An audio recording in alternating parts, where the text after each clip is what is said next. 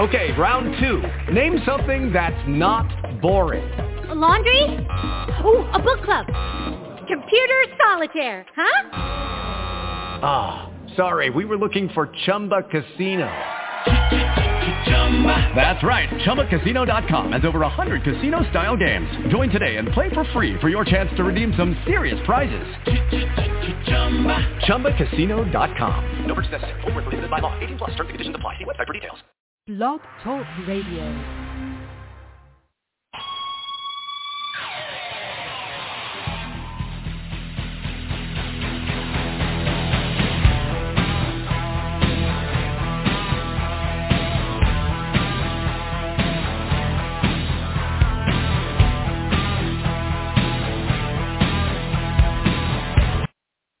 Welcome to Gridiron Blitz 370. Oscar Lopez going solo today in the house.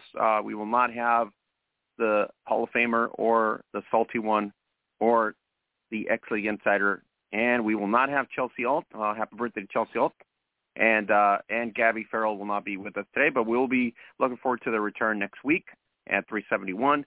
In the meantime, we have a great show today for the Gridiron Blitz, powered by MonkeyKnifeFight.com. If you guys haven't gone over to Monkey Knife Fight, you can play Major League Baseball, NBA, NHL nightly.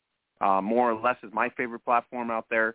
So you can get a free $5 play up to a $100 match now, and you can get started right there. So if you put in $100, you can make up to 3 times your money, which is $300.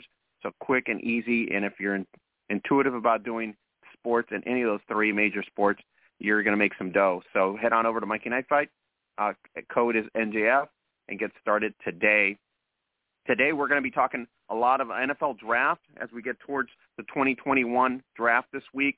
We're also going to dive into the WFA Game of the Week. So we have lined up today the talented Tatiana Blaze of the Detroit Dark Angels. And then later in about 40 minutes, we are going to have a message from Brian Sweeney, who could make it today for us, but he's sending us a nice message about for the fans, WFA Game of the Week. It's going to be weekly. Coming up here starting May 1st all the way through the season. First game of the season is going to be Orlando versus Tampa Inferno. So that's going to be a very interesting clash in the South, and we're looking forward to that clash as well. And then we got WNFC kickoff starting off this week as well. So we'll dive into some of the matchups there in terms of the scheduling for those matchups. But we're going to have Tatiana Blaze here in a couple minutes, and we will dive into the matchup that everybody's looking forward to, Detroit versus Boston Renegades, and that's going to be in the middle of May, so we'll look forward to that as well. Thanks for subscribing to us on Apple Podcasts. Really, really appreciate it. Everybody's done a great job there. You can subscribe on any platform, including iHeart or Spotify, but Apple Podcasts is really, really awesome for us, and we've done really, really well for the time that we've been on there. So really appreciate everybody subscribing, sharing, and bringing attention to women's tackle football. So let's go dive into the NFL draft before we get started here with our Monkey Knife Fight huddle. And so the NFL draft really, and who's going to take what? So it's basically quarterback for the most part from what I've seen most of the mock drafts. So since that's happening, everybody knows it's going to be probably Trevor Lawrence going first, and got Justin Fields going second. You have Zach Wilson going third. Most of the picks are going to be in that line, which is going to be quarterback. But you also have some good picks in terms of, the loaded class, which is intriguing. You have some picks there, which is Trey Lance at 4th, maybe Mac Jones at 5. Don't know if, who's going to need a QB1 to really stand out. Given Justin Herbert's success last year, I think everybody's really excited about which one of these rookies is going to make such an impact in terms of a franchise.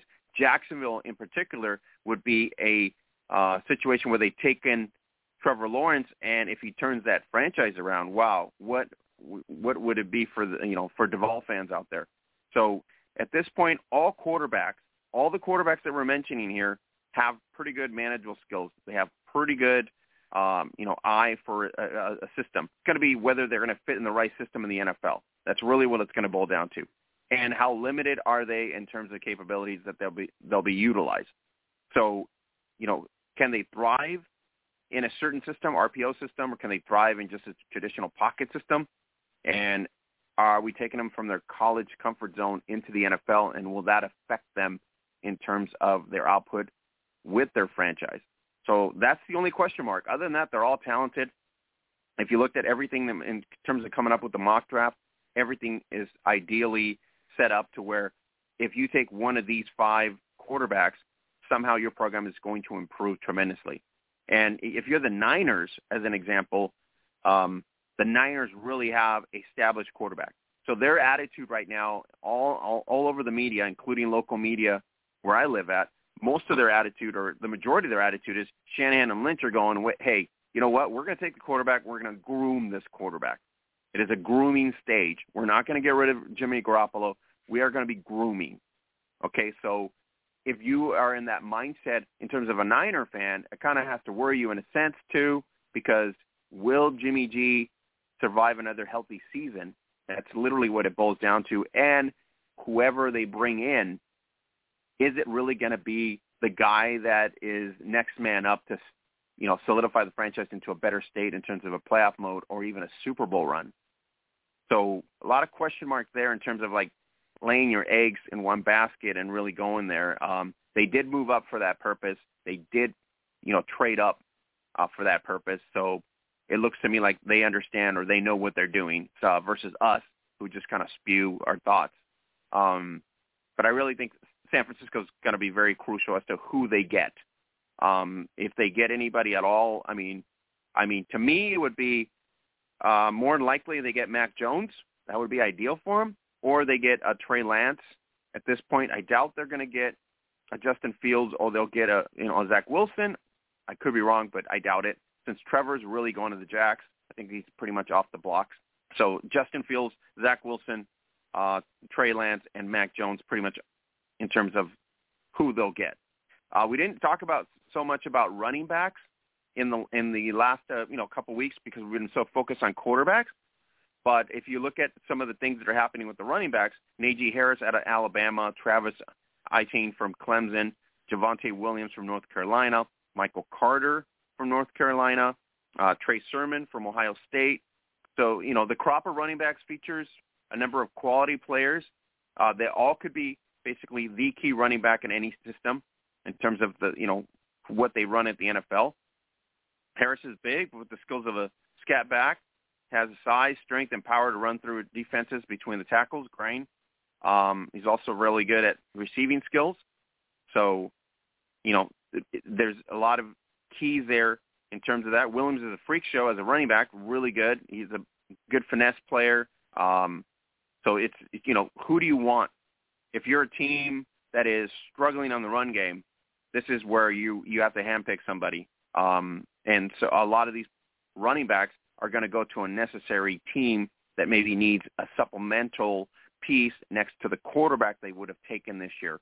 So they take a quarterback, maybe in the second round they're going to take a running back, or they're working defensively, which is going to take a cornerback or a tight end. So depending on what the situation is, we got wide receivers coming out as well. Jamar Chase, LSU, Jalen Waddle from Alabama, Devontae Smith from Alabama, Kadarius Toney from Florida, Rashad Bateman from Minnesota. So the fact that these guys have so much playability and skill route running ability makes them interesting. So that alone right there, you're going to see a couple of them in maybe the second, maybe 3 through the 5th round. Some of these kids are going to go, if they don't go in the in the first round alone, they're definitely going to go in the second round. So a lot of these kids are really talented. Rashad Bateman from Minnesota, probably underrated considering the rest of the class, like Florida and Alabama status. So that could be the case on there. So it's a mix of, Michael Thomas and A.J. Brown in terms of Bateman. So that he could be a true number one receiver maybe on the Lions, as an example, if given the opportunity. So there's a couple teams that probably need a receiver, the Titans, the Jets. I mean, there's a lot of teams that probably can use the number one receiver.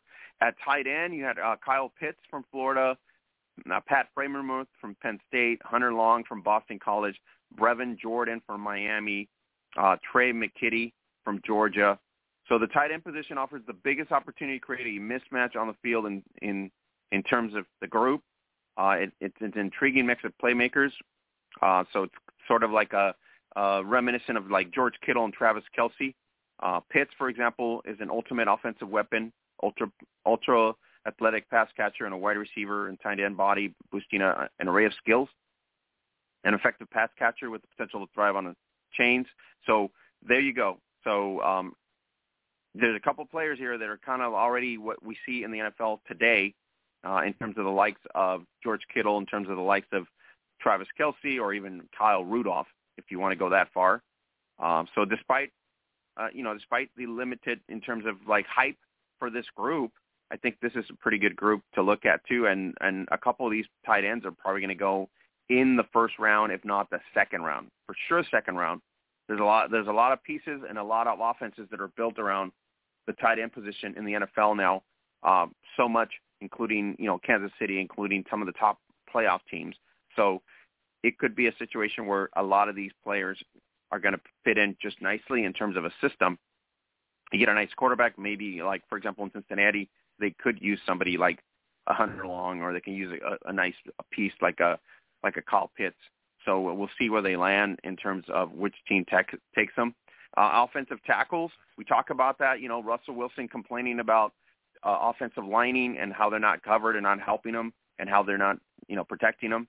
Penei Sewell, Oregon, probably the number one, they're looking at a player that you're eyeing. Rashawn Slater from Northwestern, Christian Darrisaw from Virginia Tech, Jalen Mayfield from Michigan, Tavon Jenkins from Oklahoma State. So the class right here is pretty packed with quality prospects, and they could probably come in and just fit the systems primarily in any system and be productive. These are really good, high-caliber players, and they are good at neutralizing some of the pass rushers.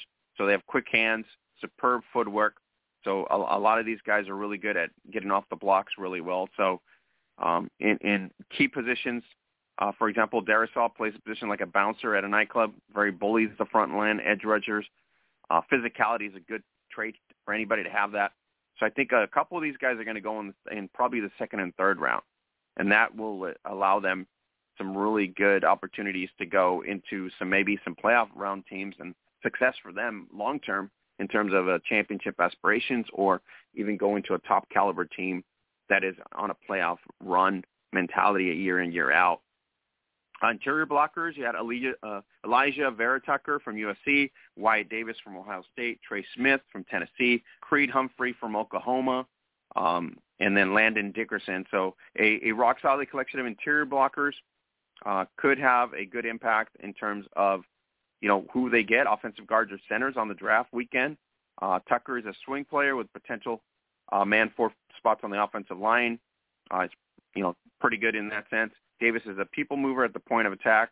So there's some beef here that is interesting for some teams in terms of how they're going to be able to maneuver that and put a shield together and work to protect their quarterbacks, the running backs, and make an effective run game or make an effective passing game successful. So that's a key right there in terms of that.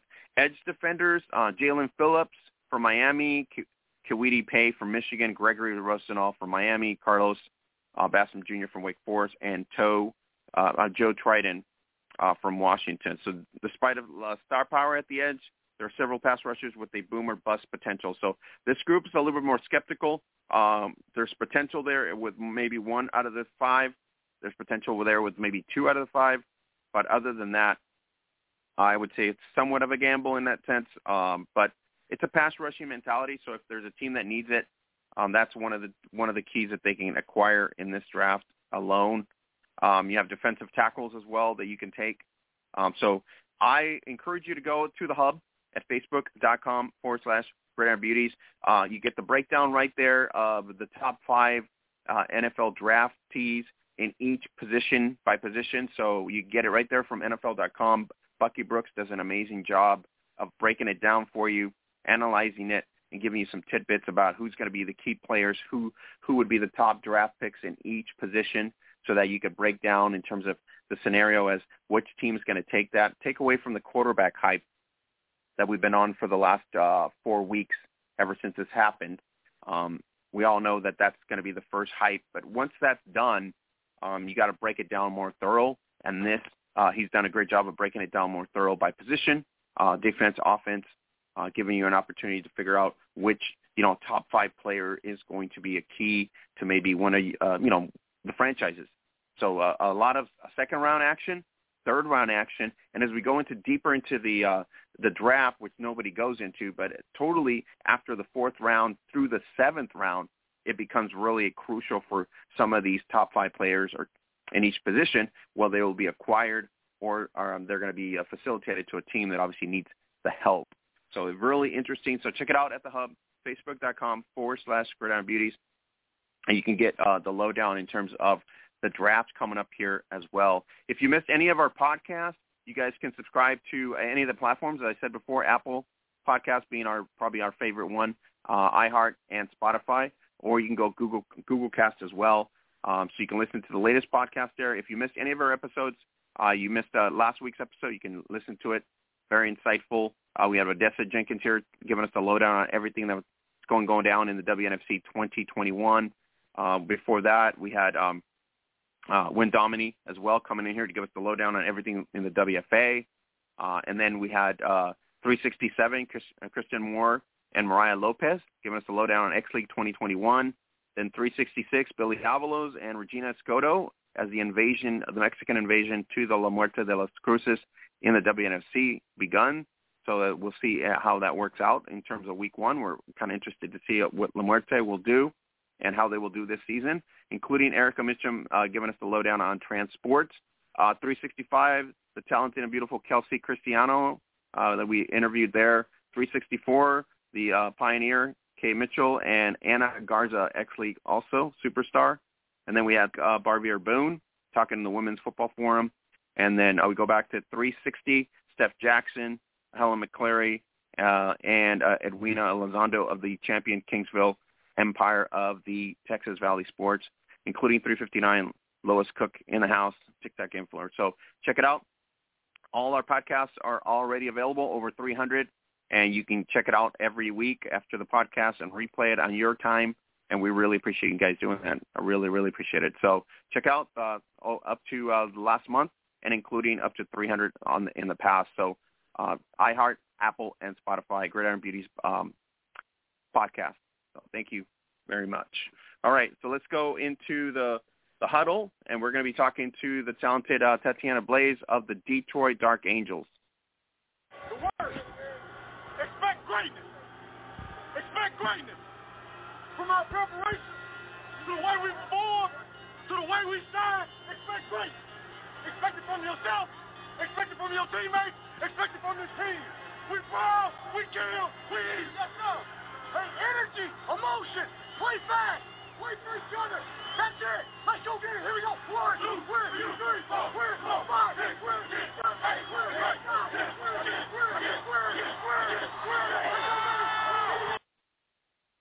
Tatiana, are you there? I don't know if she... Is that you, Tatiana? Let me see if she's on the line. She was just there. Hopefully we don't have any switchboard issues here, but let me just get her on here and see if she's on there. There she is. Okay, great. All right, let's get her on here. Tatiana, are you there? Yes, I am. Hi, how are you? Hey. Good. I guess it got dropped off or so. Sorry, apologize for that. It's okay. I called back. No big deal. I assumed because I didn't hear anything. All right. How you doing, lady? How's everything going for you? I'm doing well. Thank you for asking. How are you? I'm doing good. Just getting ready for 2021, the season to kick off here. Pretty exciting one. We got, Saturday coming up here, so everybody's giddy after a year off, all this COVID stuff. Yep. We're getting ready to get started back in action for the football season. Well, Tatiana, I want to bring you on because you guys are going to be facing the big dogs in the WFA in the middle of May, and so I wanted to just get your take on there. So you guys did an awesome job on 2019, going to the finals against the St. Louis Slam. That was a really good season for you guys. Can you talk about a little bit about that season and before this whole, pre-COVID stuff and on how that season really matured, and then you guys ended up in the final? I would say definitely that season was the FTW 19 tour. That was something we dubbed as we overcame adversity throughout the season. We felt like we were an underdog team, and that we weren't really, a focus of anyone's attention, and we wanted to prove that we were a force to be reckoned with. So I feel like we definitely proved ourselves as the season went on. We took an early loss, I believe, to Pittsburgh early on, and then we had to play them again at their house, and it happened to be during the Eastern Conference Championship. So that was kind of one of the biggest dubs that we definitely wanted to take back, because we felt the first game we could have beat them. It was just a lot of, we had a lot of interceptions and things like that, and, we had to kind of start a whole new, a whole new swag, and that's what helped us overcome everything by dubbing ourselves as FTW Tour, which carried us all the way to the championship game.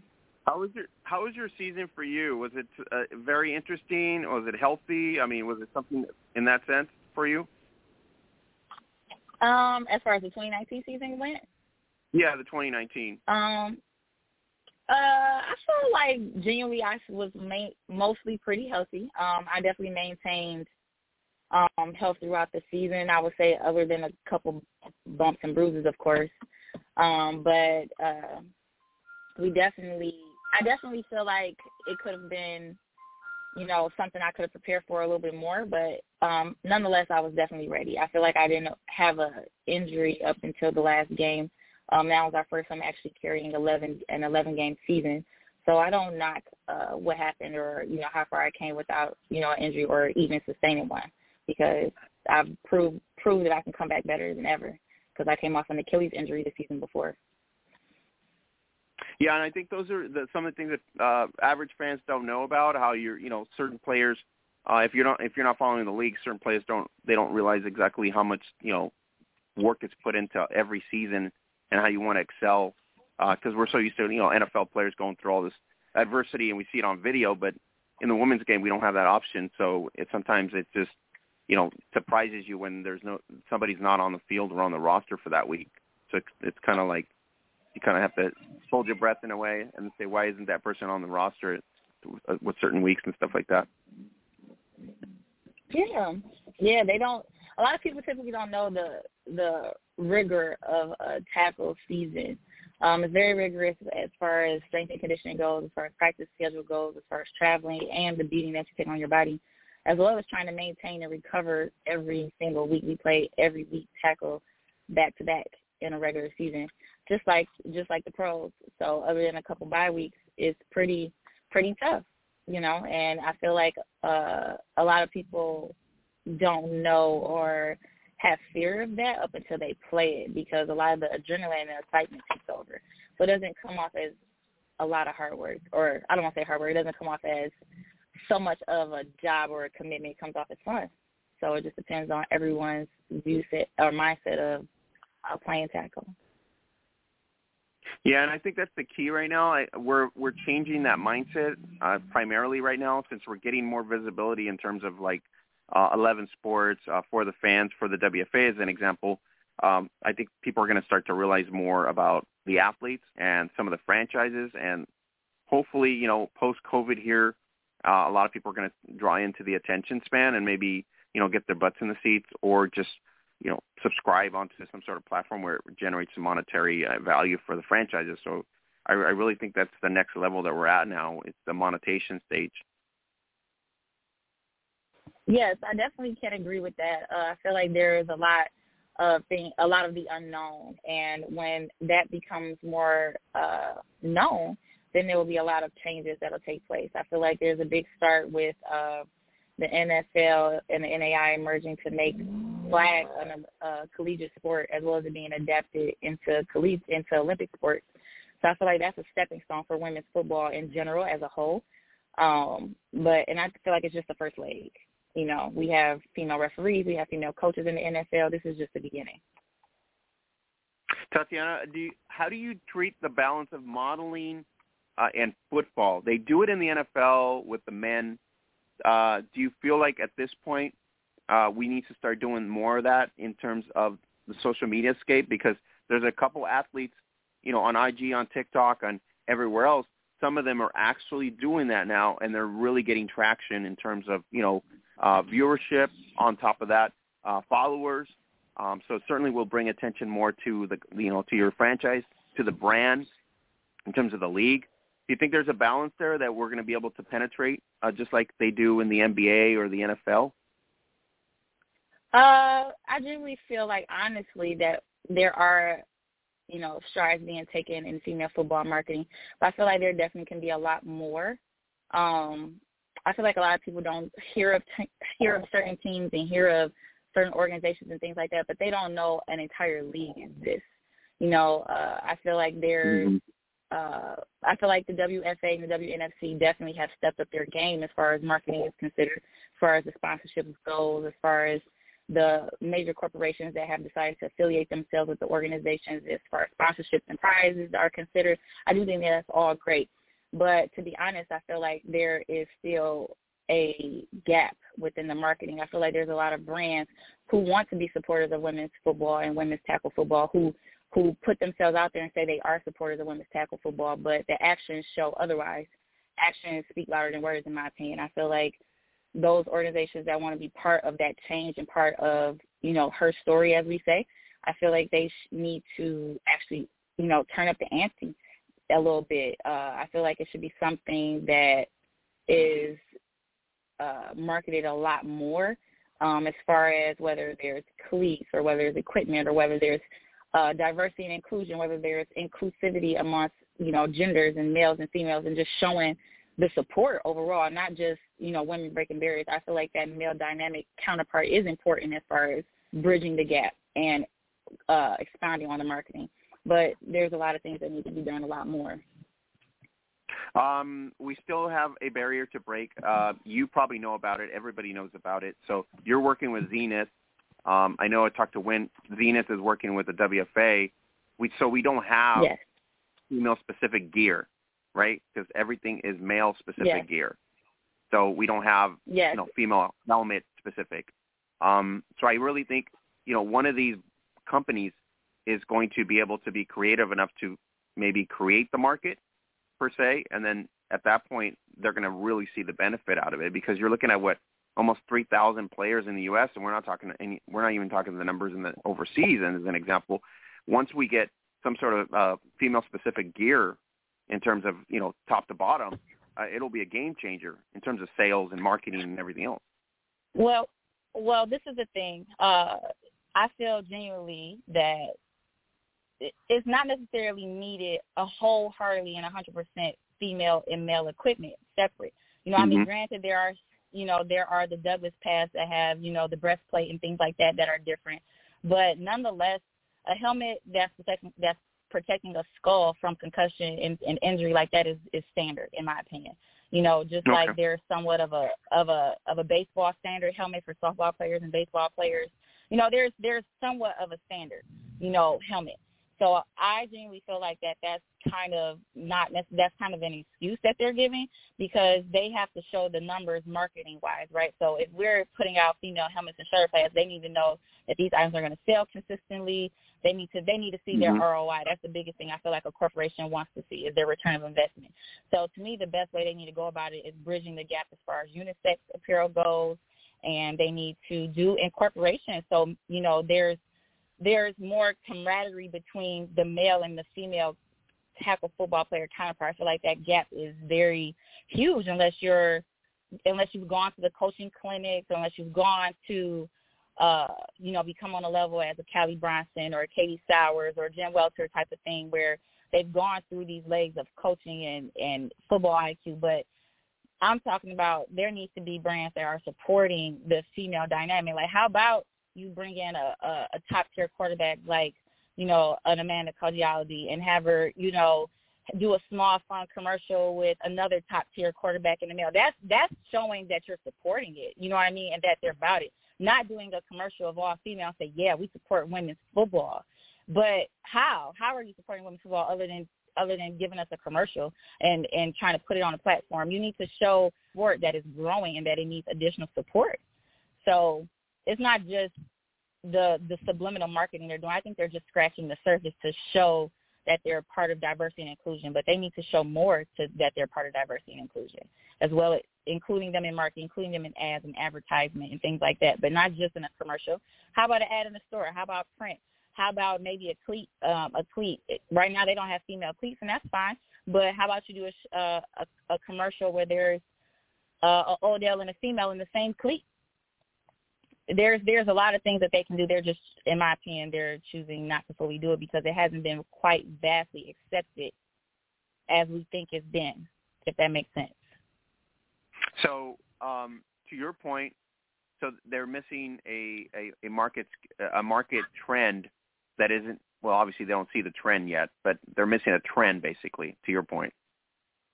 Yeah, they're missing a total trend. They're trying to be part of the wave, but not be game changers of the wave. They just want to ride it. Right. But how about you swim out there and catch it as well? You know, they don't want to do that. And I think it's a hesitant because is it going to be major market? To your point, and we have to be realistic, right? It's if you're a business owner tomorrow, you're not going to invest in something that's not going to give you a return on investment. Like to your point, it has to be an equal amount of, okay, if we test this out, what is it going to be the return? Because that's usually what it boils down to in business. It's just what is it going to do for us? How much exposure, and what are we going to gain on both sides? And that, I think that's literally the key once you understand it. But that brings me to my point. Like, when are you going to actually show that you're trying to change that? When are you actually going to do it? They talk about it. Everyone talks about it. Everyone wants to show that there's her story and we support women doing sports and things like that, but yet there's still all of these huge financial gaps in funding and people, like, for example, the WNBA getting paid and things like that. There's a lot of things that these organizations can do to show that they're supporting women's sports in general and as a whole. And I mean, to be honest, I genuinely feel like I can be part of that difference. I genuinely feel like that I can help bridge that gap. But all someone needs is a chance from someone who is in that position to also be part of that change. And it in a way is kind of, unaccessible. You can learn about women's football if you put them on display, give them a chance to be put on display where they can be seen, instead of something that you're cycling through based on seasons and trends and hashtags, right? No, correct. I mean, that's what I'm saying. We're either on a social media scale, we have a lot of tools that we can still utilize to make or bring awareness or bring some sort of trend or, that kind of deal. You can do a lot of hashtags. I mean, there's a lot of ways you can do it.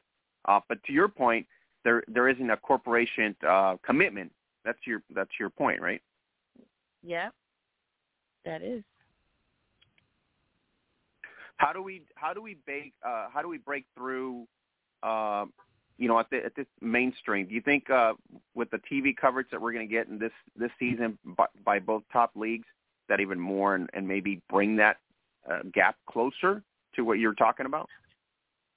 I think there also needs to be a lot of legwork. There needs to not just be social media marketing. There needs to be conversations that need to be had. There needs to be appearances by CEOs and organization representatives that are actually taking strides and working to continue to grow. Meet with people. Don't always wait for someone to come. Go meet with these people.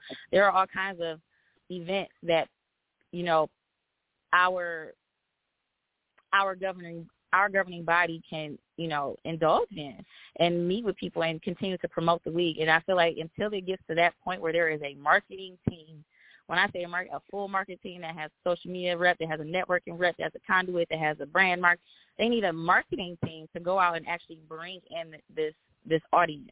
And it's going to take time, otherwise, or they need to invest in it. If they want it to get to that level where they can get their ROI back, then it's going to take an investment into marketing. And with technology being as big as it is, it's kind of like, in a way, it's no excuse as to why I can't continue to grow and build. It just takes consistency, and it takes a lot of footwork and legwork, and it takes dedication on all levels, not just the top level. It takes going out. It takes waiting for people to come. It takes marketing. It takes gambles. It takes a lot of things and a lot of risk. So how excited are you for week one?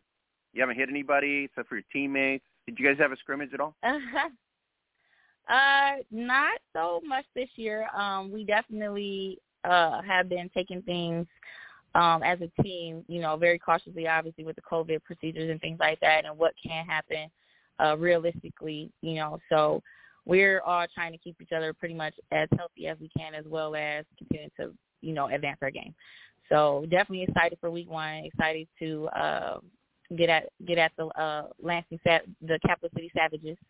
So it's gonna be great. It's been a whole year of built up adrenaline, energy that needs to be released. So I think it's gonna be exciting. Well, I know you're a gamer and a baller, so that's no doubt. I'm pretty sure you're gonna ball out as usual. What is the mission for the Dark Angels? To return to the final and a trip to Canton? Oh, it's that and more. It's that and a ring. It's nothing less. Nothing less. Well, and it will be anything. How excited to say are you anything less to would be be showing up in unacceptable. Canton, of all places, this year? Like the finals in Canton, I'm excited. I'm like, I want to go to Canton now to see. I mean, by all means, welcome to the East. By all means, welcome to the East and the Midwest. Welcome to our wheelhouse. That's all I can say. Welcome. Have you been to the Hall of Fame at all? No, I haven't. But that's Ohio's a neighbor, so it's a hot skip and a jump. So nothing, not a new territory that we're unfamiliar with. Obviously, with playing Columbus and Cleveland and Cincinnati and Toledo, definitely not a territory that we're unfamiliar with. So bring it. Welcome. All right, well, I'm excited for you because it seems like you're giddy for to take down stuff. So the Savages, I guess they have to watch out at this point because you guys look really good in 2019, given all the way to the end. And you faced a really good opponent, which is a Slam, and they're always very good, and they come to play like you guys.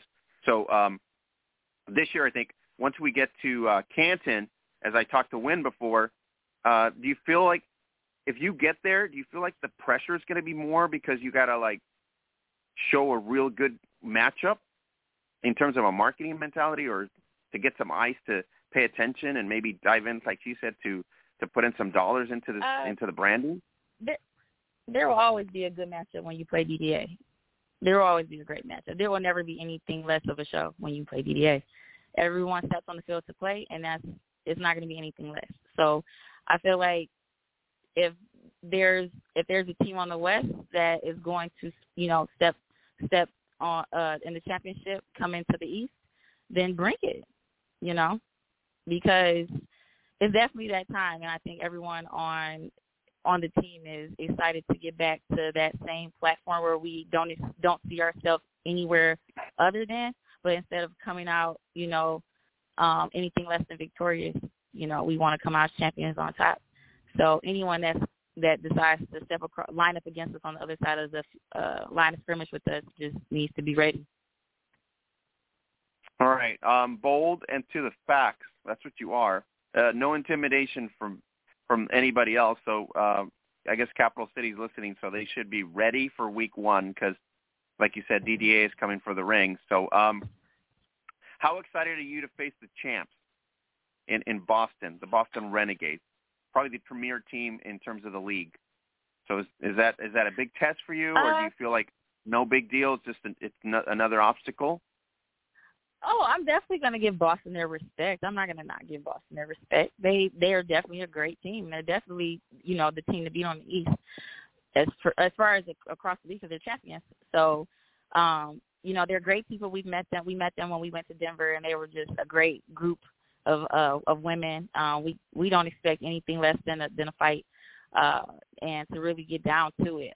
Definitely excited to line up against them for the first time because I believe this is our first time playing them. Mm-hmm. I'm not sure if this is the first time playing them in the franchise history, but this is the first time where I've been on a team where we've matched up against them. Anyone other than Pittsburgh that far east, actually. So it's exciting. I mean, I don't think we would be scared. I just think we're excited to play such a well-known and recognized team. We're excited, and I feel like everyone is excited to get back on the field and just play after being off for almost 2 years. So I think the excitement for this year is way bigger than 2020. We thought 2020 was going to be big, but I think this year is more exciting because we do have live coverage. We have Game of the Week. We have a lot of other things that are happening within the 8 weeks realm, and then the announcement, obviously, the finals being in Canton. That's huge as well. So, what do you think of the overall scope of the sport in terms of, are we trending positively into the monetization environment? We still have the WFLA, in the horizon, 2022. That's what, is projected for the regular season for them. But we have, the two top leagues here in the States. So what's your thoughts? Like, do you have mixed thoughts about whether the WNFC is going to take us there, or will the WFA take us there, or will it be the WFLA once it hits front and center?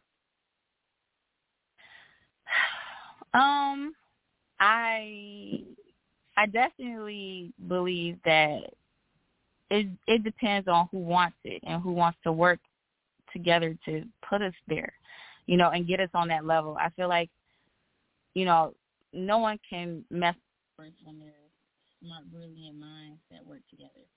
But I definitely feel like all of the leagues are heading in the right direction. I don't feel like neither one of them are heading in the wrong direction.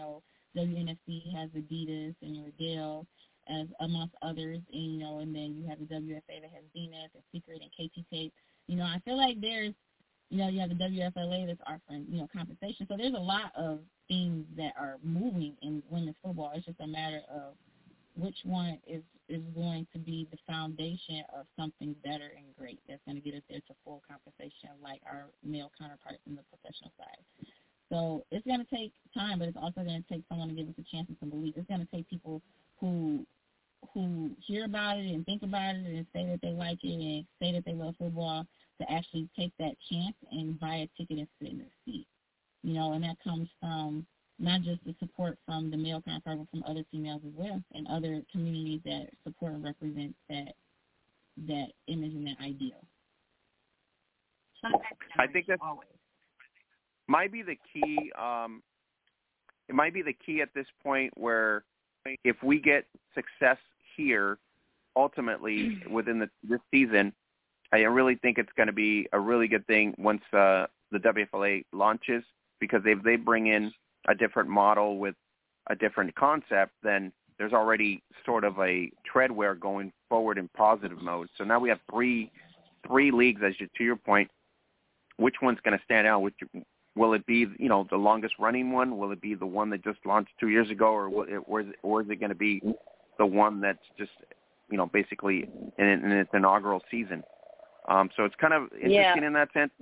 And the payment status is what I question a lot, because, we can sit here and criticize, but if somebody has a different model and it's going to get us to women getting paid, I don't care how, we get to the paid stage as long as we get paid.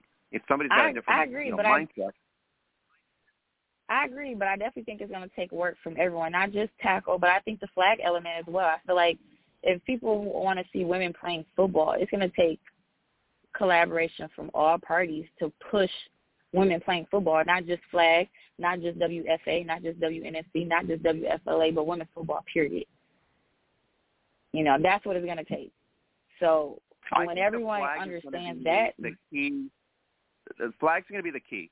I really think that's going to be the key. Once the high schools get going, once we get a little bit of nationwide competition in terms of the high school realm of things, just like we have with, general football, basketball, soccer, and everything else, I really think that's going to drive the interest so much to the point where, girls are either going to have to play pro flag, or they might, if we get to pro tackle, they get an opportunity to play for both, especially with the scholarship offering. That's huge for the NIA. I think the NCAA is asleep right now, but I'm pretty sure we're start waking them up. They'll wake up. Yeah, they'll wake up, and I definitely agree with you. I definitely think flag is definitely going to be the key. I think that it's going to take support on both sides, because that's what is going to be the transferable skill set, right? Because they're having flag from young girls all the way up until now the NAIA for, collegiate, and then you have the WFSN now, which is another league that I play in, which is going to be the first inaugural. This is their inaugural season of the professional flag league for women to continue to play, flag on a professional level, as well as those women who may be interested to playing tackle on the other side. So I do feel like there needs to be, at some point, a common collaboration between both sides to continue to build that brand. It's going to take the right people to do it. But the goal is to push women's football. That's what the goal is. But I definitely do agree with you with flag being the key. Yeah, I think once we get to that stage of normancy and the acceptance of it, I mean, I know Dion Lee's been working on it. Liz Sowers, Katie Sowers now.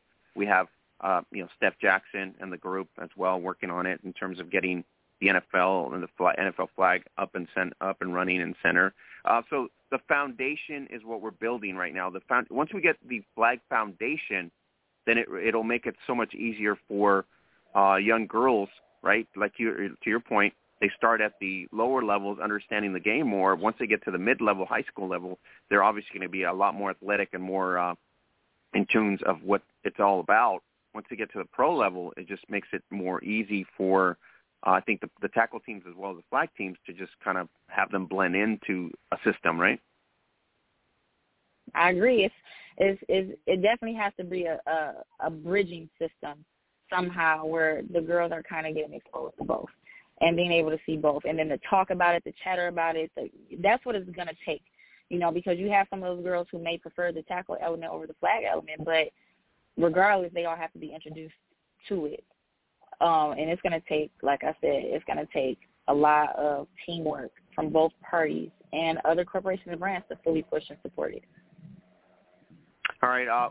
When you retire and go straight to pure modeling, is that going to happen soon? Is the retirement on the horizon here for you, or are you going to flag and then just stay in the flag? Because I talk to a lot of players, and a lot of players are like, okay, I can play tackle for so long. But then now, like you said, there's an enticement on the flag side where if you're going to get paid for flag, it's not as aggressive as an example. But it is more. I guess it's grueling in either way. But I've been told in the flag sense, physicality is not as bad, but it is still physically. You have to be tuned up, right? I am working on a expansion into flag. I am playing on the WSSN and on the Atlanta Reign team, and I'm excited about that. It's definitely a new territory for me. I would say it's a little different than tackle. There's some transferable skills there. There's some new ones you have to pick up, but it's definitely exciting. So I'm going to be actually dabbling into both this season. All right, so the status of your state is you're mixing both, right? You're staying fit on one and coordinating to the other one. Yeah, because I do agree that, there is some longevity in flag. I've had some teammates in tackle that have maintained longevity. Mm-hmm. I've seen players as old as 45 in both and older. So I'm not going to say one is more fit for the other. It just depends on who's willing to keep up with themselves for each one. But I do like the skill play in flag, and I do like I enjoy the high level of skill play competition, and the fact that seeing how a lot of these girls have high skill level in flag, but maybe have not tried to do it in tackle with helmet and shirt pads. It's a little different. You add some weight on you. And, you got to see if you can move the same. You have, restrictions with the padding and things like that. So there's a lot of things that I feel like, would be fun. It would be cool if there was like an integrated, like, I guess, quote unquote, powder puff flag bash, football bash, where women's tackle players did some flag and some flag players did some tackle. That would be pretty fun to see and let people get the experience of each. But, again, like that's, hopefully it's something that's on the horizon. Yeah, I think that's going to be the trend going forward, especially if the WFFN is successful. We might see a trend where that's going to build up. And I know they're doing international teams as well going forward from what I read. So they're looking at Mexico and Canada as an example. So that's pretty cool. I mean, you got the North American swing, which is hopefully with all this post-COVID and we get rid of all this, mandates and guidelines and we go back to some sort of normalcy, a lot of things will take off in a positive way. Well, young lady, I wanted to bring you on, so hype up the matchups for week 1, and I think they're all interesting, but the one that stood out to me was week 2 because that's, you guys have been in the finals in 2019, and so week 2 is going to be awesome. Nothing to take away from week 1, but that is a marquee circle matchup, so we wanted to dive into that because I think Boston, Detroit, looking forward to that one. As we both are, I'm excited. I'm excited to see how this goes myself. All right. Thanks for making the time. I really, really appreciate it. I know you're busy and all, and really continued success. Stay safe, COVID-free, and I guess the goal is to take down the beast, the top dog in the WFA. So DDA, that's the task. Yep, that is the goal. Looking forward to it. All right. Tatiana, thank you for making the time. Really appreciate it. Have safe travels out there, and looking forward to the outcome on week 8, May 8th, or week 2, May 8th, as Boston Renegades take on the Detroit Dark Angels. Awesome. Thank you. Have a great night. You as well. Bye. All right, guys. Tatiana Blaze, one of the talented athletes in the Women's Football Alliance. Just an amazing athlete. She was on the 2019 Division II finalist Detroit Dark Angels, and now they're going to be taking on May 2nd, right after they get past the Capital City Savages. They get past them. Then week 2 is the biggest task they will have probably all season, and that is to take on the champs, the Boston Renegades. And so Allison Cahill's bunch out there, and so it's going to be an interesting matchup there. So as we're talking WFA, we're going to talk WFA week 1 here, so we dive into it right now, and then we're going to get with Brian Sweeney, going to give us the lowdown on what's going to have game of the week as well here. So that's 1 of the WFA, May 1st, and we'll go some key matchups here. So week 1, it's going to be kicked off. Houston Power will be taking on the Austin Outlaws in Houston. Sort of a good rivalry there as well. Then we got Detroit Dark Angels taking on Capital City Savages, as she just said here in Detroit. Got Knoxville Lightning taking on the Carolina Phoenix in Knoxville. You got the Music City Misfits taking on the Cincinnati Sizzle in Nashville. You got Grand Rapids Tidal Waves taking on the Columbus Vanguards in Grand Rapids, Michigan. You got May 1st, also Arlington Impact, very improved, much improved team in 2019. We'll see after a year. This team should be ready to just kill it. I have no idea what the Dallas Elite Mustangs look like right now, but it's week 1. We will know exactly when the result happens, but the Impact has really made strides in the last 2-3 years. An impressive improvement all year in that sense. So it's going to be home game for them, Arlington Impact. So I'm pretty sure they don't want to be losing their first game of the year. So Dallas Elite Mustangs really, they got a to-do here, especially versus the Arlington Impact. So, and then over in Miami, the Fury will take on the Daytona Wave Runners. So rivalry matchup there in Miami. Gulf Coast Monarchy versus the Houston Energy, Gulfport, Mississippi. Then you have the Cali War will be taking on the Inland Empire Desert Eagles. That'll be in Los Angeles. And the return, I believe, of Sammy Grisafi, of all things, from what I heard from Backseat Coach on Twitter. So if that is correct, Sammy Grisafi will be leading the Cali War. It's a changed dynamic for the Cali War. They've always been top-notch. Chantel Wiggins, previous to that, as QB. And now if Sammy Grisafi literally just sits in and replaces Chantel Wiggins, wow, that's going to be an amazing transition for the Cali War to stay at the same level that they've always been top-notch on the West Coast. Minnesota Vixen will be taking on the Iowa Phoenix in Minneapolis. Then you got Sun City Stealth taking on the Mile High Blaze in El Paso, a road matchup for them. Sun City trying to make a name for themselves, and it would be very surprising if we had Mile Highs fall to Sun City, but it would be a great thing for them too. So El Paso Sun City Stealth taking on Mount Blaze. The Sacramento Sirens, the return of the Sacramento Sirens, and they will take on the Division III champions Nevada Storm in Sacramento as the first game in Sacramento in a long, long time. So interesting matchups there. Tulsa Threat versus the OKC Lady Force.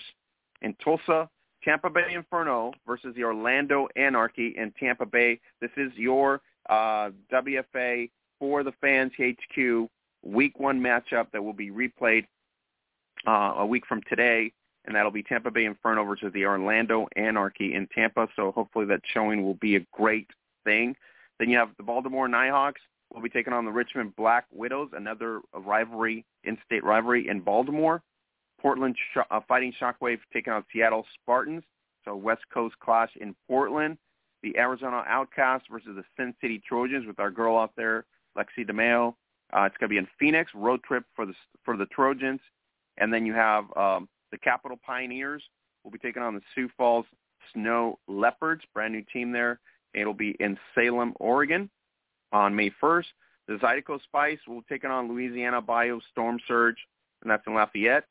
And then that is Week 1, and then we're looking forward to all the matchups here as we get into Week 2. Pretty impactful. Texas duel will be Houston Energy taking on Atlanta Impact. That's going to be a really good one. You got Baltimore versus DC.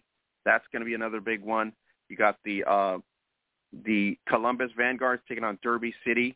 That's going to be another big one. Boston taking on DDA, which is Detroit Dark Angels. That's going to be huge. It's going to be Miami against Tampa Inferno, another an extensive matchup right there. And then you have, what's the other ones here? Here we go. Boston Renegades against DC Divas in Week 3. So a lot of matchups happening there. So let's bring in the insightful Brian Sweeney to give us the breakdown of what's going to happen in Week 1 of the WFA for the Fans HQ. Hey everybody, Brian Sweeney here, Women's Football Alliance National Championship announcer with some exciting news about the WFA Game of the Week. Each week, the Women's Football Alliance, in partnerships with FTF, which is For the Fans Sports Network, will broadcast a live game nationwide. Teams like Arlington, Boston, Dallas, Houston, D.C., Cali, Minnesota, and to kick things off, Orlando at Tampa Bay. That first game will be this Saturday, May 1st at 6 p.m. Eastern Time when the Anarchy face off against the Inferno for the 6th time in the last 4 seasons. Tampa Bay has a 3-2 lead in the all-time series.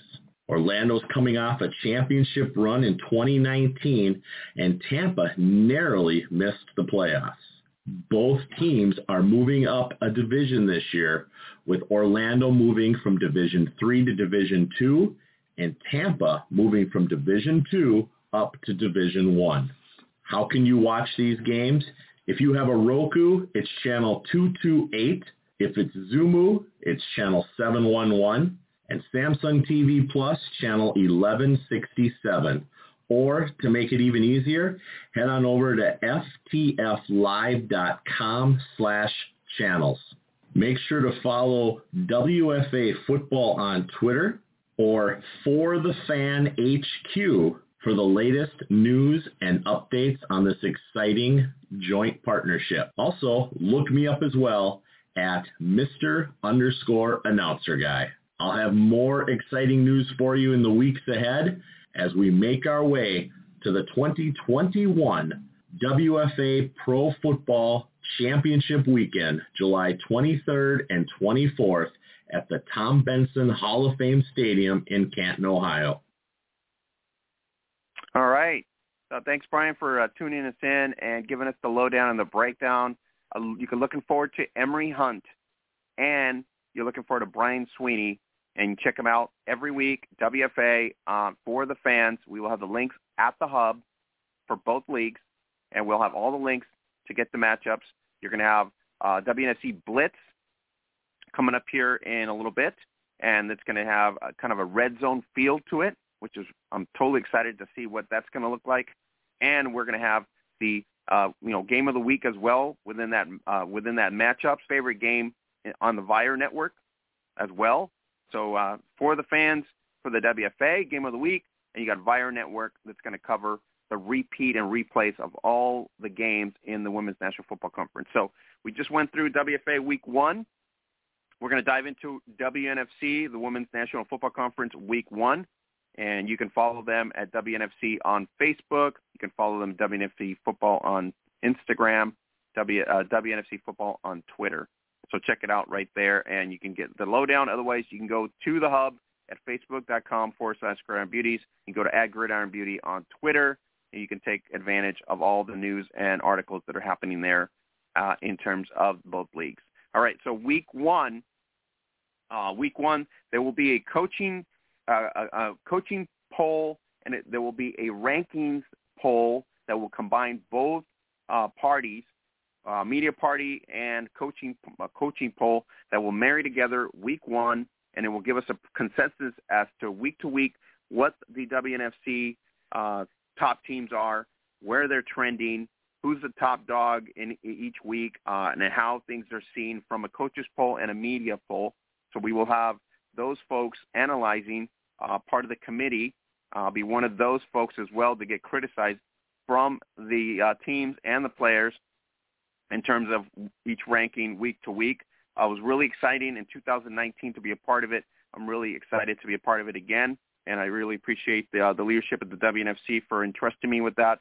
I appreciate the athletes and the owners and also the franchises for giving us the opportunity to have some fun here and also witness amazing football week to week, and combining with the coaches polls. I'm kind of excited to see how we come together and kind of rank each team and what the feedback is going to be on the group boards, and have some fun week to week, and then what will happen at the end and how concise and correct we will be.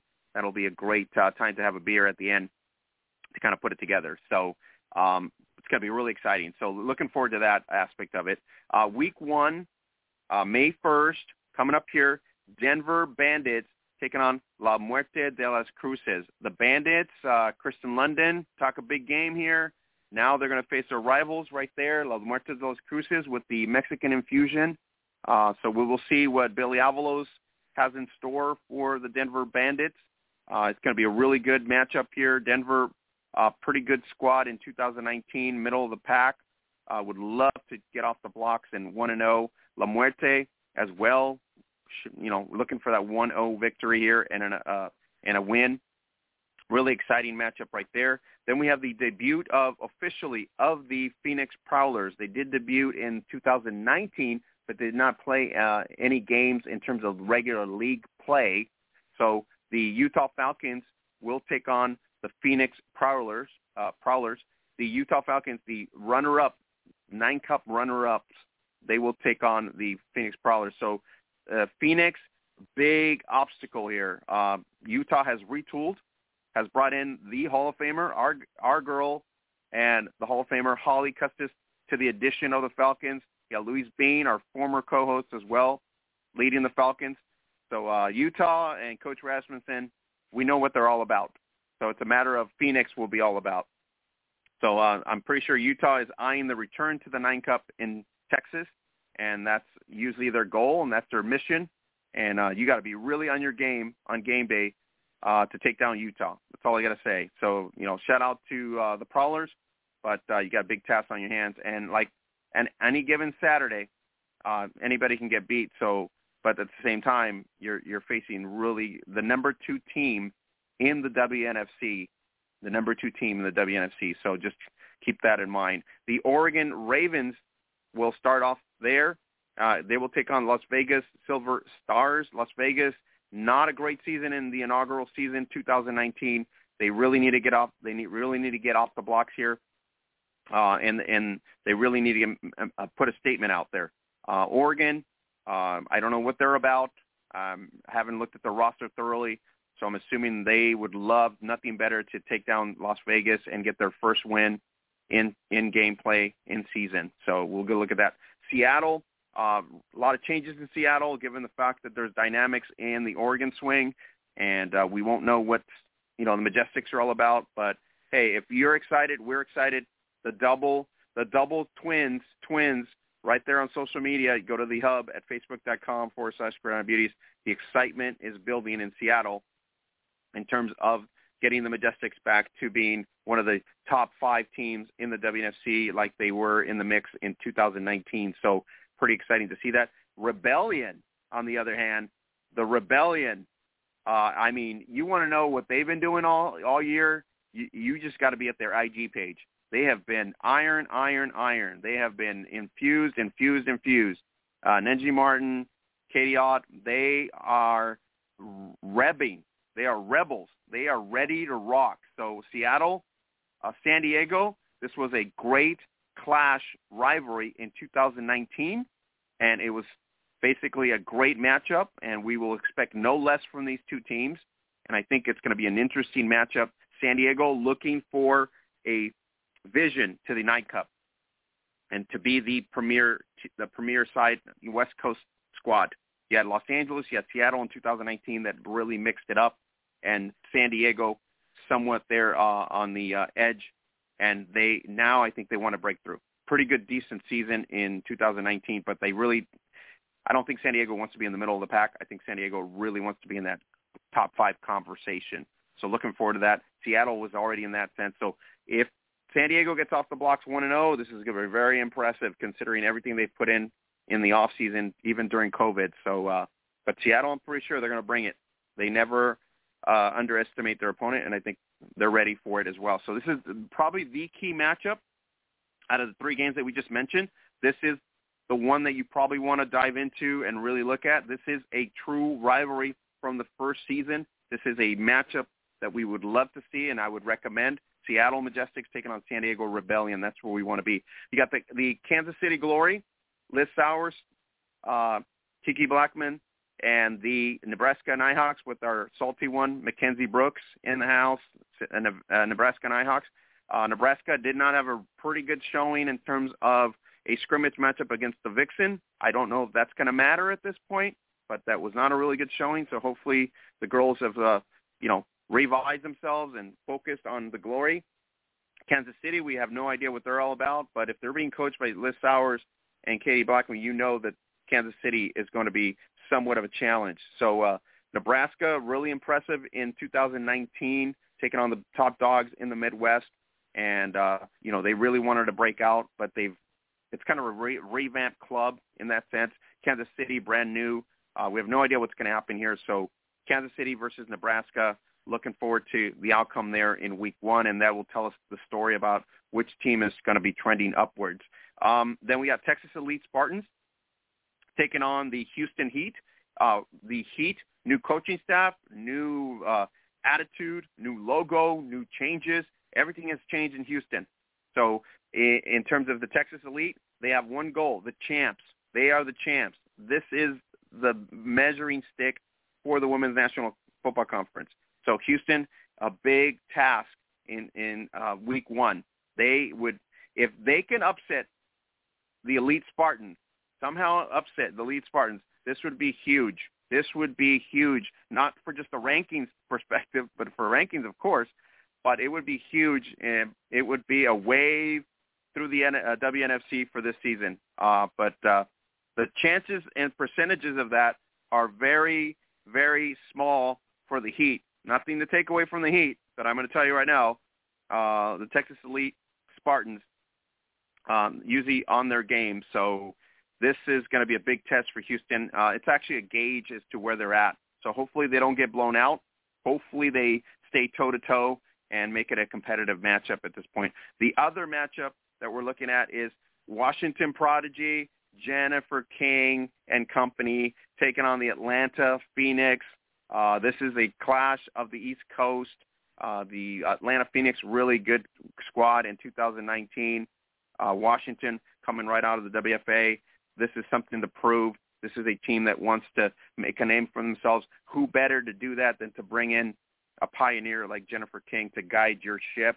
So this is really exciting. So besides Seattle Majestics, San Diego Rebellion, taking nothing away from, Utah against Phoenix and Texas Elite against Houston Heat, I really think this is the next game that you got to be watching. the Prodigy against the Atlanta Phoenix. See what this clash is going to be about. The other game is the Alabama Fire will be taking on the Mississippi Panthers. This is a clash of, South. So we'll see how this comes about. Alabama played a pretty decent season in 2019. We have no idea what the Mississippi Panthers will do in the WNFC. They talk a big game on IG, very vocal. Now it's time to prove it. And they have set the bar really high for themselves. From what I hear, they want to go to the 9 Cup. So this is a great matchup. Alabama Fire, Mississippi Panthers, Alabama with Tony Fuller and Kay Mitchell.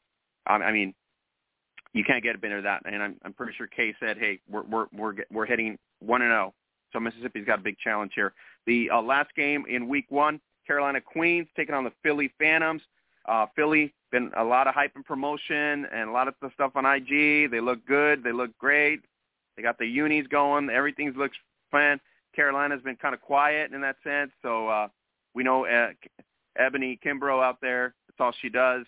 It's game day. They'll prove it on the field. It's a really good clash here. So I really think this is one of the games that we got to look at. Philly coming something to prove. Carolina something to prove. Either one of them wants to start off 1-0 and really showcase who's going to be the top dogs in the East. So it's a really good matchup. So 3 matchups for you to watch. You can catch all the games on the Vire Network after the weekend.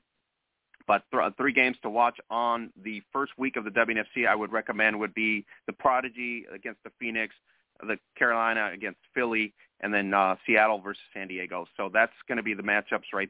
We'll dive into Week 2 next week based on the results and how competitive that's going to be. But we're looking at 3 good games here that you can dive into, including the rest of the slate in terms of Week 1 matchups. So really, really exciting opportunities for both WFA and the WNFC, and we're looking forward to the broadcast of those games as well. We're going to be diving into both leagues week to week, including the rankings part of it, including the coaches poll. So a lot to talk about week to week with our co-hosts Chelsea Alt and Gabby Farrell going forward. So we're going to dive into all the teams in both leagues, and it's going to be pretty exciting. If you haven't caught any of our podcasts, you can go back to 355 as we talked to Tony Fuller about the Atlanta Fire. Go back to 348 with the amazing Sam Gordon. 350, Michelle Angel. Then we had 342, Sammy Grisofi and Steph Ponzer. And then 328, Viri Learman and Angelica Grayson, as well as 325, Adrian Smith of the Boston Renegades. 324, Sherry Awaga and Daniel Harvey. And 337, Tashay Winfrey. So if you haven't subscribed to our podcast, go ahead and on Apple, iHeart, and Spotify, or on your favorite platform, go ahead and get the links right there at the hub at facebook.com/Gridiron Beauties. All right. So before we get out of here, we got to go into Spain, the LNFA Femenina, and then we also have IWFA Week 2, the Ravens, the champions. I believe 44, I believe, to 13, if I'm correct, that take on the Divas. So it was a matchup, a really good matchup. You get the results right there at the hub. We're looking forward to the upload of the result there. I think it's 77-31, if I'm correct, but I believe it is. So, but a great matchup off the blocks. Week 2, the Lynx got off to a great start in Week 1. So the Divas are 0-2 on the season, Lynx 1-0, and the RGV Lynx will be taking on the Austin Ravens, the champs, in Week 3. So we'll keep tabs on that at the hub at facebook.com/Gridiron Beauties. All right, if you guys haven't gone to monkeyknifefight.com, you can play NBA, NHL, MLB, and more major sports. Play more or less. That's my favorite platform. You can play any other platform there. Free $5 play, free $5 play, up to a match of $100 match. Go to monkeyknifefight.com. Use code NJF in the States. If you don't have a Monkey Knife Fight in your state, please share our post and get everybody going. It helps support our podcast, keeps us going week to week to bring awareness to women's tackle football. It's a fun way for you to make triple your money. So if you put in $5 and you guess both matchups in any of those major sports in terms of whatever platform you use, sometimes you can win up to 3 times your money. So $5 turns into $15. You put in $100, you can make almost to $300. So it's an easy way to make some quick dough if your intuitions is really good with sports. So check it out, monkey95.com. Use code NJF to get started today. And we're going to be diving into right now the LNFA Femenina. So let me pull that up for us here and get started on it so that we can go from there. So let me get the results here for Week 7. Week 7 results. It was the Las Rosas Black Demons 43-18 against Osas Rivas. It was the Zaragoza Hurricanes falling to the Barbera Rookies in a rout. The Rookies 62-7. Barcelona 48-21. They took care of the Badalona Dracs. The Malaga Corsairs 38. They fall 52-38 to Tres Cantos Habados. Tres Cantos Habados have been really impressive the last 2 weeks. They've really made a really good effort to try to, get themselves in a good situation for the playoffs. Unfortunately, it's a little too late for them, and that was one of the things that kind of set them back. But overall, they did play a really good second half. They just were not able to get to that next stage in terms of the playoffs. So we're going to dive into the playoffs. You can go get the lowdown right there at the hub at facebook.com/Gridiron Beauties. Thanks courtesy to FIFA.es. And that's really, really impressive. So Week 7 of the Women's League pretty much already set in place the conference leaders, which was De La Rosa's Black Demons and the Barbera Rookies. From Madrid and Catalonia, they added another victory, which sets them up as champions of each conference, the East and the West, which will allow them to play the semifinals at home. So they have home field advantage at this point. Black Demons finished the season at 5-0. Secure the Western Conference Championship by defeating the second place Osas Rivas 43-18 in a match that dominated from the beginning. No contest there in the first quarter. It was a great already. They went up 13-0, and then thanks to 2 touchdowns scored by Olga Soldillo and Elvira Nunez, the Demons further extended their lead in the second quarter with the same 2 players making a huge contribution. Added a score to an increased score of 25-0. So the Bears, who had an injury to Isabella Pelonzi, who was not playing in the game at this point, that was also hindering them. So it was 25-6. After passing through the Black Demons' dominance, third touchdown was by Olga Saltillos, and a play by Miriam Mendez on a quarterback sneak after an interception by Cristina Gomez. It made it 37-6. Before the third quarter closed, another pass from Asunena Munoz to Elisa Payin brought the Rivas closer again, 38-12 in the second half, where Rivas improved on their offensive attack. And in the last quarter, Elvira Nunez added her third TD to round off the victory for the Black Demons, 43-12, and Osas Asuna Munoz, QB, with 1 run, established the final score, 43-18 in the last play of the matchup. They managed to close the gap before the break with the pass from Asuna Munoz to Palomas Contreras, but after that, it was just a little too late for them at this point. So you're having the champs, so the Black Demons are going to be the top dogs in the conference for that conference. And so let me just run this by here. There it is. Okay, so it's 43-12, and so it ends up 43-18 in terms of the last play. In the Eastern Conference, Barbera Rookies get their first position by adding their 5th victory of the year, 5-0, against the Zaragoza Hurricanes, who closed the league without a victory, 0-6. So the Barbera Rookies completely clearly routed, 62-7. Rookies' 9 touchdowns were scored by Ana Fernandez, 3, Alba Izquierdo, 3, Sabrina Marquez, 2, and Allison Rodriguez, while the only Hurricane score came in the first quarter via Maria Carrot.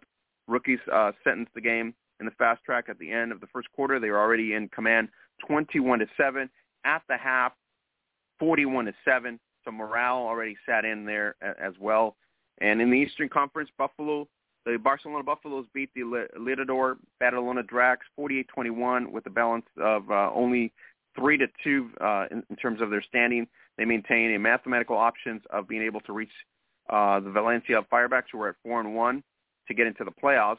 So the challenge for Barcelona, however, will be was very complicated, since the last week they will have to travel to Valencia and not only need the victory, but they would have to win by more than 34 points in the first because they lost to them in the first week, 56-22. Thus, for a surprise confrontation, Valencia and Barcelona, which will be played on May 9th, the semifinals of the LNFA Femenina pretty much have been decided. So Valencia, if they win, Barcelona's done, then that's it. The victory of Buffaloes against the Dracros, obviously not an easy one, but they get a good victory and stay in the hunt for a potential playoff berth, which I think highly it's going to happen. So we will see what happens on May 9th between the two. The last matchup of the game was Malaya Coceres against Barbados Tres Cantos in third place in the Western Conference at stake. The victory went to the hands of the Barbados, who prevailed 52-38 and finished third in the standings 3-3 after starting in a great final sprint of the regular season with 3 consecutive victories. Malaya Coceres, who have had a great season on their debut in the LNFA Femenina. It was not a good ending for them, but obviously the good showing for the whole season. So this is kind of disappointing for them. They were in close games all year, but they just weren't able to come up with some wins at this point. So there you go. The Tres Cantos team also added 4 points to 2 safeties, and Alicia Martinez scored in the extra point for Coceres. Elizabeth Buzz led the offense with 3 touchdowns and 2-point conversions. Paulina Casara, Abela Vasquez, and Violeta Lopez added the other 3 touchdowns for the Malaga team. So this is where we're at now in terms of the standings. So Barcelona needs to win on May 9th. If they win against Valencia, the opportunity could switch where one of the teams is obviously out of the playoffs, or Barcelona will be put into the playoffs. So interesting scenarios right there. You can get the article right there at the hub at facebook.com/Gridiron Beauties, FIFA.es. That's our article right there. Get the lowdown right there at the hub at facebook.com/Gridiron Beauties. All right. So I pretty much covered it all. I think we're really diving into this week. Anticipation for the NFL Draft 2021 coming here on the 20th in this week. We also have the anticipation of WNFC Week 1, WFA Week 1, and we'll be covering a lot of other leagues as well in play, and you can get the lowdown and everything at the hub at facebook.com/Gridiron Beauties. Hopefully we'll have all our co-hosts back here, Chelsea Alt and Gabby Farrell coming here next week as we talk 371 Week 1, WFA Week 1, WNFC, and we talk X-League, upcoming X-League preview as we get build up to the X-League in the middle of June. We'll also be talking the Icon Women's Football Association Week 3 with the Austin Ravens taking on the RGV Lynx. That's going to be a pretty exciting matchup to dive into. So if you haven't gone to our shop at the No Joke Football Shop, I don't know what you've been doing. We got great gifts out there, under $20 for T-shirts, under $30 for hoodies, and under $60 for leggings. So take advantage of our codes, up to 25% off on a daily basis. Go to Zazzle.com/Gridiron Beauties. Support our brand. And if you want to go to the IG page at No Joke Football, the link's there, right there. You can go shopping.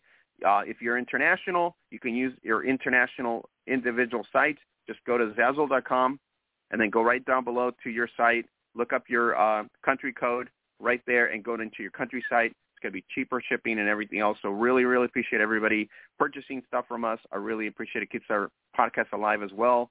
And, of course, monkeyknifefight.com helping us out as well. So if you haven't gone to Monkey Knife Fight, go to Monkey Knife Fight. Easy code NJF. Get a free $5 play up to a $100 match. You can play pretty much MLB, NHL, or NBA. All right, for the absent Chelsea Halt, for the absent Gabby Farrell, the Hall of Famer Holly Custis, the Salty One Mackenzie Brooks, and the X-League Insider Nate Ward. Oscar Lopez here is saying we'll catch you here at 371. Thanks to Tatiana Blaze and Brian Sweeney for coming in and giving us these anticipation for Week 1 of the WFA. Have a great night, everybody.